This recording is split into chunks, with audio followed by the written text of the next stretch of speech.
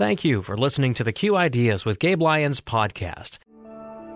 Welcome to Q Ideas with Gabe Lyons. Q is about conversation. If we're really concerned about ending poverty, we've got to be more concerned about creating justice. Our cultural products as Christians need to both defy and resonate with the culture. And God's doing amazing things. His church is expanding. His church is growing. It's not what's the purpose of my life. It's what is the purpose that's been assigned. Stay curious. Think well. Advance good. This is Q.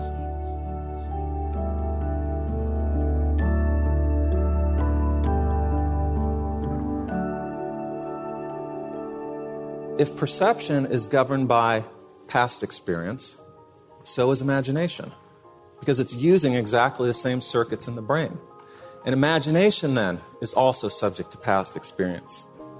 Now, it turns out the best way to get out of these efficiency traps is novelty.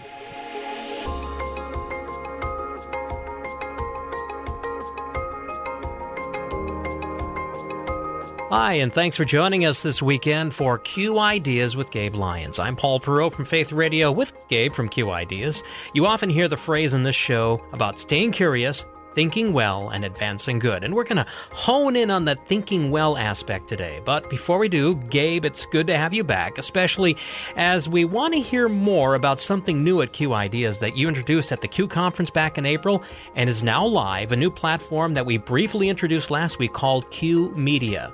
Tell us about it. After 15 years of curating talks, of commissioning research, of analyzing our current context, and trying to bring the best thinking, the best talks, the best interviews, the best content to thoughtful Christian leaders, we're now excited to launch our new platform, Q Media. No longer is Q just an event, but now Q can show up with you on your handheld device, on your laptop, on the TV screen in your living room or in your office workplace. And by having this content available, our goal is to equip you to lead better conversation right where you've been called. We'll do the hard work and the heavy lifting of giving you the best talks, the best thinking, the thoughtful approaches to some of these difficult issues. And we're asking you to consider, who can you bring around the table? Who can you invite into the conversation? Whether it's someone in your workplace or in your home, how can you be a leader that's creating thoughtful dialogue around conversations people want to have but don't always know where to start? Now, on the Q Media platform, there's a variety of ways you can do this. Of course, we're going to have hundreds of talks available to you, each that come with 3 questions meant to start a real conversation with whomever you've gathered together. But in addition to that, we're curating films and documentaries, series that allow you to go deeper with a particular artist or a thoughtful person who's been inspired to think well about culture. We also have designed courses that allow you to go deeper into a theological framework, a philosophical framework, of how to think well about being a Christian in today's culture. We've curated podcast series and we'll be hosting live events on this platform that give you access to content right when it's happening from leaders that you care about and want to hear from. Instead of being overwhelmed by all the information that's coming in, all the data, all of the research, all of the content providers that are overwhelming us with information, Q wants to be the trusted source for you to curate the best content, the best ideas, the best thinking on how a Christian can be faithful to the historic truths of Scripture, but also loving and kind and smart and informed as we try to engage the difficult conversations that lie ahead for Christians engaging today's culture. All right, now, if you'd like to learn more or subscribe, visit the redesigned Q Ideas website, qideas.org, and then click on the menu button in the upper right-hand corner, and then click on Media.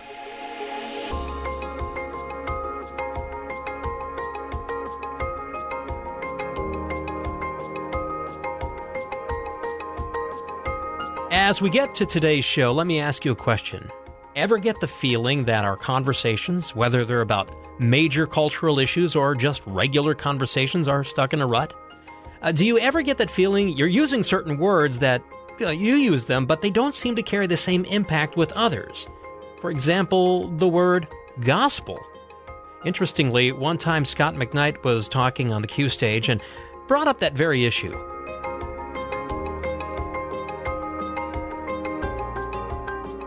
My question was a simple one. Theo, since he had just returned from the United States, what do you think of America? I've learned you don't ask South Africans questions like this. But he said this, it struck me. It's all the same. Everywhere we went, it was all the same. Miami, Dallas, Seattle, Chicago, Detroit. Same restaurants, same clothing, same grocery stores, same hats, and what irritated him the most, the same wines. None of which were from South Africa. The media, he said, the advertisers have taken over and they've made every place the same place. And when everywhere becomes the same place, things happen. When everywhere becomes nowhere, every place becomes no place. And when no place becomes every place, every sacred place becomes a no place. And as he said this, as we were talking in the car, I lost all contact with what he was saying about Cape Town and Stellenbosch, and I began to think about a lecture that I was giving at the University of Stellenbosch on the gospel. I believe that words have encountered the same thing that Theo encountered in the United States. When all words mean the same thing, no words mean anything. When the gospel, which is the favorite word for people to use today, means everything, it loses all meaning. Gabe, there's no doubt that as words get used, they can lose their meaning or sometimes even get co-opted. And that can be hard because what the church has to offer is very message-driven. So I think today's talk might help us break through in getting our message across. So can you tell us about it? I hope you're ready for the talk you're going to hear. It's 18 minutes. It's going to be so worth your time. You're going to want to hear every minute of it. But it's a discussion on this topic called iconoclast thinking. It's by Gregory Burns, who's a PhD and the distinguished professor of neuroeconomics at Emory University. He directs the Center for Neuropolicy and Facility for Education and Research in Neuroscience. It's kind of a fancy way of saying he really understands our brains, how we're wired, how we're designed, and how we actually can think in ways that help us expand our imagination, help us see new ways of connecting people, see new ways of connecting ideas and building things. You know, part of our mission at Q is not just to be curious, that's part of it, stay curious, but also to think well. Well, today's podcast is going to help you understand how your brain works, how you're designed and wired to think. And I think it's going to encourage you. With no further ado, let's listen into Gregory Burns on iconoclast thinking. Thank you, Gabe. Thank you. It's really a pleasure to be here, and I'm actually really gratified by Gabe asking me to come here because frequently all I do is talk to other scientists. So I really enjoy these opportunities to tell you about what I do as a scientist. Now, I'm a neuroeconomist, and I'll tell you in a minute what that means, but in a nutshell, it means that I use neuroscience methods, specifically brain imaging, to try to decode how the brain makes decisions. And what I'd like to tell you is that there's a revolution going on in terms of neuroscience and what we understand about the brain. And in fact, we're getting to the point where we can predict how the brain makes decisions. Now, the type of decision I'd like to talk about right now is about the iconoclastic brain. Now, an iconoclast, strictly by definition, means someone who tears down icons, who tears down conventional ways of thinking. First iconoclast, by most scholars' opinions, was Leo III, Emperor of Constantinople, when he ordered the golden icon of Christ torn down from the palace gates. I'm not going to go into the history of that, but suffice it to say that the sergeant of the army who was ordered to do that was killed. But actually what I want to talk about right now is the fact that thinking differently, thinking innovatively, is very hard to do. And neuroscience is telling us a bit about why it's so hard to do. And the punchline is that our brains are not evolved to do it. And I'll tell you why. But first, an exercise. I'd like everyone just to take a few moments to think about a sunset. Imagine a sunset. Just close your eyes for a minute and think of a sunset. Okay, I think it doesn't take a lot of effort to do that. Is this about what you thought of? Did anyone think of this sunset? It looks similar, but it's actually a sunset on Mars. taken from the Mars rover. Now, I tasked you with a very simple, creative task. Just think of a sunset. And the problem is that we all tend to default into the Hollywood picture of a sunset. The picture I showed you was the sun setting over an ocean, which probably means Pacific Ocean, probably means it came from Hollywood. And this is, in fact, what we typically do. Why do we think this way? Why do we tend to fall into these same kind of creative traps? And the answer is it's because that's how our brains evolved. So let me tell you about the methods that we use to try to decode how the brain works. And this is where neuroeconomics comes in. This is actually the first diagram, first picture of what I would consider a neuroeconomics experiment, or just a simple neuroscience experiment. It was drawn about 1850 by an Italian physiologist named Angelo Masso. Now, Masso's main field of research was measuring blood pressure, and in fact, he invented the first blood pressure device, which you see drawn in this picture. It was very crude, but it worked. It was basically 2 jars with fluid filled in it, and most of the time he went around measuring people's blood pressure in their arms. Except in this picture, you see his device attached to someone's head. And this was done more or less on a whim. He decided to see if he could measure blood pressure in the brain. Now, the subject is not your typical subject. He was actually a stonemason who had suffered a skull fracture but lived. But he always had this defect in his skull, so it provided a window onto the brain. And what Masso observed was when he put his device on this window into the brain, he could measure blood pressure in the brain. And it changed. And the way it changed depended on what his subject was thinking about, amazingly enough. You can tell by the placement of the probe that's over the frontal lobes. And he observed that when his subject was thinking about things that required a lot of attention, the blood pressure increased. And so this is the basic idea behind our technology now, that when parts of the brain function, when they work hard, they require more blood flow, and we can pick that up. Nowadays, we use more modern technology. We use an MRI machine, but it's still basically the idea that the brain is like a muscle on a very small scale. Parts that are working harder need more blood. Okay, that's the technology. So now I want to talk about innovation. And there are, in fact, 3 circuits in the brain that tend to sabotage innovative thinking: perception, fear, and social intelligence. So let's talk about perception. Perception, and I'm going to talk about visual perception specifically, because we are such visual creatures. Perception is the process that the brain does that takes physical inputs, in this case, photons hitting a retina, and converts it into something that we become consciously aware of. It has its beginnings in physical reality, but ultimately, it's something that's constructed in the brain and the mind. And to prove that, look at this picture. This is actually a very famous optical illusion. Does everyone see a white triangle floating above the background? In fact, there is no triangle there. There's no lines defining a triangle, but your brain constructs that perception. But there are other ways to perceive this figure as well. You may see a Star of David. Or if you're of a certain age, like me, you may see Pac-Man. When I show this slide to my undergraduates, they oftentimes cannot see Pac-Man.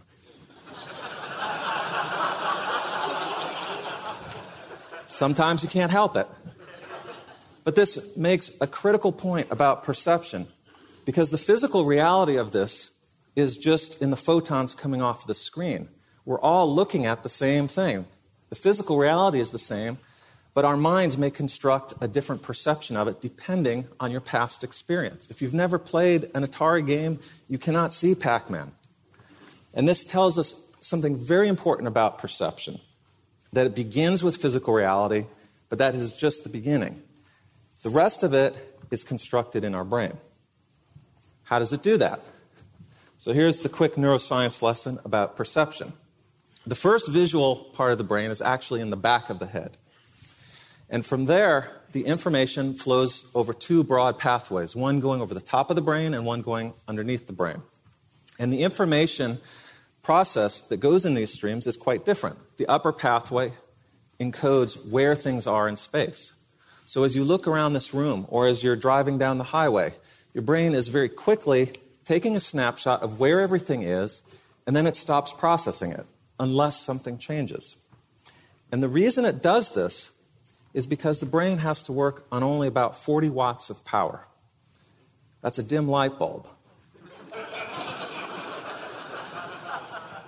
So there's a partial truth to the myth that you only use 10 or 15% of your brain.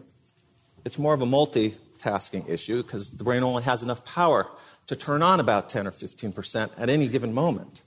So it has to decide which parts to divert blood flow and energy to, which is a good thing because if you were walking down the street and you had to continually process where everything is, you wouldn't have any energy left to do anything else. So the dominant principle about how the brain works is governed by efficiency because there's an energy constraint. So back to perception. One function is to tag where everything is in space, and then the other pathway, the what pathway, tags what the brain is seeing. And the first consideration that the brain makes is whether it's looking at a person or something else. There's tremendous amount of real estate in the brain devoted to human faces. And this is actually one of the reasons why it's so hard to innovate. So getting back to our sunset experiment. Until a couple of years ago, imagination was thought to reside primarily in the frontal parts of the brain because these are the most highly evolved in humans and differentiates us from other species. But about 2 years ago, there was a very interesting brain imaging experiment done where they had people do exactly the type of task that you just did with the sunset, except they were in an MRI machine. And the dominant activity that was observed was not so much in the frontal parts of the brain, but in the perceptual parts of the brain. So when you close your eyes and imagine a sunset, it's not like you have a part of your brain, a module that's devoted to imagination. But in fact, the brain utilizes the same circuits for perception. It's as if your brain simulates a visual scene by using exactly the same parts that it would as if it was actually looking at a sunset. Now, this strikes me as really an incredible finding. And it tells us about the efficiency principle of the brain, but it also explains why it's so difficult to imagine things that are different. Because if perception is governed by past experience, think Pac-Man, so is imagination, because it's using exactly the same circuits in the brain. And imagination, then, is also subject to past experience. Now, it turns out the best way to get out of these efficiency traps is novelty. Have you ever had the experience of going to a place completely novel, never having been there, and you see it really, truly for what it is? It's like meeting a person for the first time. First impressions, without any past expectations, let you see something for its true nature. Same thing with perception. You need novelty. Same thing for imagination. You need novelty. Now, there's a problem here, and that's fear. We're afraid of novelty. We actually know a lot about the neuroscience of fear. There's a different structure in the brain called the amygdala. It's buried deep in the brain. It's a very primitive part of the brain, and it also has direct connections to the visual system. And when it sees things that it's not seen before, it has a main line to the amygdala, which then sets off the arousal system of the body, which means that heart rate goes up, blood pressure goes up, and kind of all the unpleasant things associated with being scared. Now, the amygdala is sensitive to all things that people are scared of, spiders and monsters. It's also sensitive to things that we would say are pleasantly arousing. So it's more properly termed an arousal center. Arousal is just a physiological state of, like I described, high blood pressure. The problem is when the amygdala is active, it tends to shut down other types of thinking. I love this quote by Martin Luther King. He says, "The soft-minded man always fears change. He feels security in the status quo, and he has an almost morbid fear of the new. For him, the greatest pain is the pain of a new idea." And this hits the nail on the head when it comes to novelty. We are afraid of things that are different, and it tends to shut down creative thinking. What are other fears? Apart from novelty, we're afraid of looking stupid. Who has the courage to stand up against the crowd? Why do we even have that fear? In fact, I think there's really only one fear that we have. And this is it. It's the fear of being alone. We are fundamentally social creatures. We evolved in social groups, and it is perhaps the most important thing to us. In fact, there are really only two requirements of any animal on this planet. You have to survive, and you have to reproduce. And if you do not belong to a community, you can't do either. And for this reason, the fear of being alone is so deeply embedded in our brains that it will often sabotage creative thought, because creative thought is fundamentally being different, and it runs the risks of being excluded from the community. This is a very graphic demonstration of this. This was an experiment done in the 50s. It was a perception experiment. The task was simple. All you had to do was pick which of those three line segments on the right matches the one on the left. The kicker was that the subject was brought into a room, and there were about a dozen people seated in the room, all of whom were plants by the experimenter and told to give the wrong answer. So they would go around the room, and they would all say, C, C, C. And then they would get to the only real subject and measure how often he would go along. Surprisingly, about a third of the subjects would go along with the group. Now, mind you, this experiment was done at an Ivy League college, and so the experimenters were surprised because these were, after all, future politicians and future leaders of finance.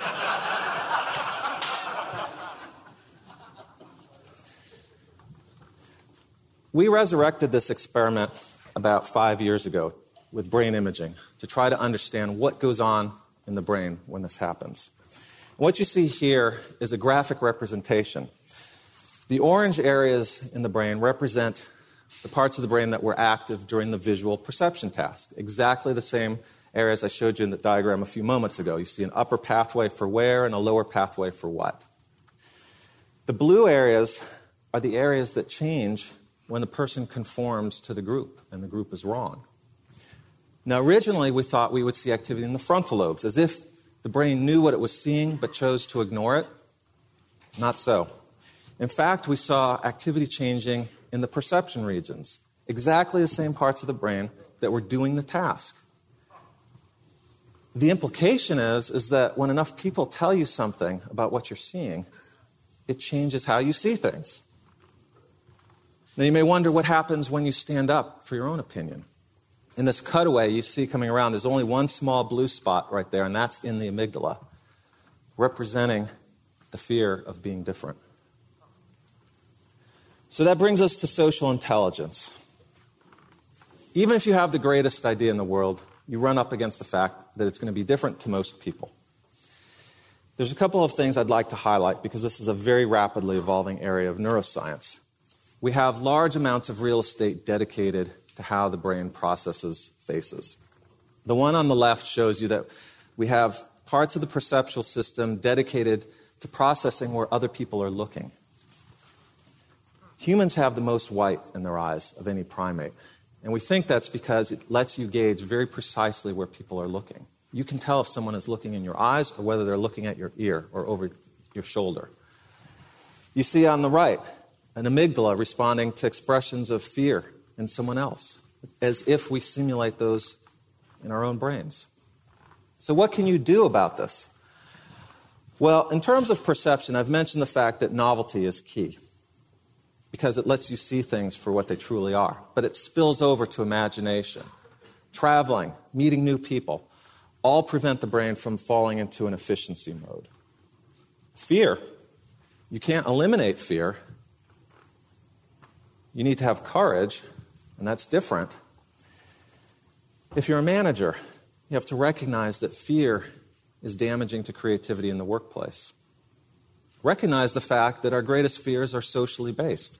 Roughly 30 to 50% of the population's greatest fear is the fear of public speaking. But fortunately, these can all be neutralized. Training, exposure, habituation, all are very effective. Just practice can neutralize fear. It's perhaps the easiest of these roadblocks to eliminate. And then finally, social intelligence. In addition to processing faces, our brains are also exquisitely tuned to issues of fairness. And we're very sensitive to inequities in the world. We don't like it. We realize that it's how things are. But the golden rule is essentially embedded in our brains. We assume that we will meet people again. And it's a pretty good assumption. Familiarity. The brain likes familiarity. And then finally, social intelligence. Not everyone has it. Not everyone can get it. But you can always get a partner. So, thank you.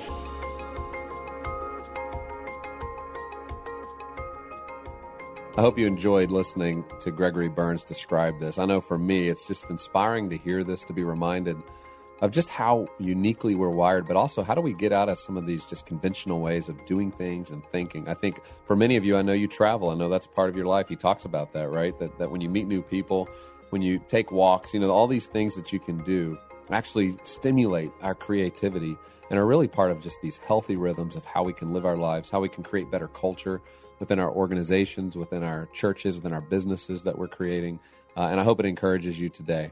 Well, as you head into this next week, I just hope that this inspires you to go take a long walk, enjoy conversation with friends, and really pray that God gives you new inspiration, new ways of helping you see the world, see your opportunity in the world, see new creative ways that He wants to address problems, to renew things, to restore things that are broken. And that'll be our prayer for you as you head into the week.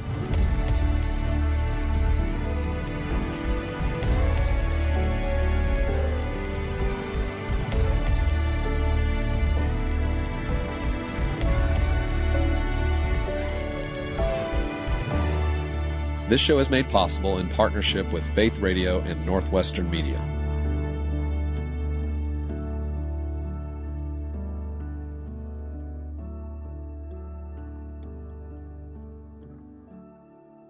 Thank you for listening to the Q Ideas with Gabe Lyons podcast. These conversations are available because of listener support.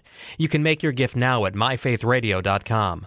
To avoid missing future editions of Q Ideas with Gabe Lyons, subscribe to the podcast today at iTunes or on your podcast player. And thank you for sharing this audio link with a friend and growing the impact of Q Ideas with Gabe Lyons.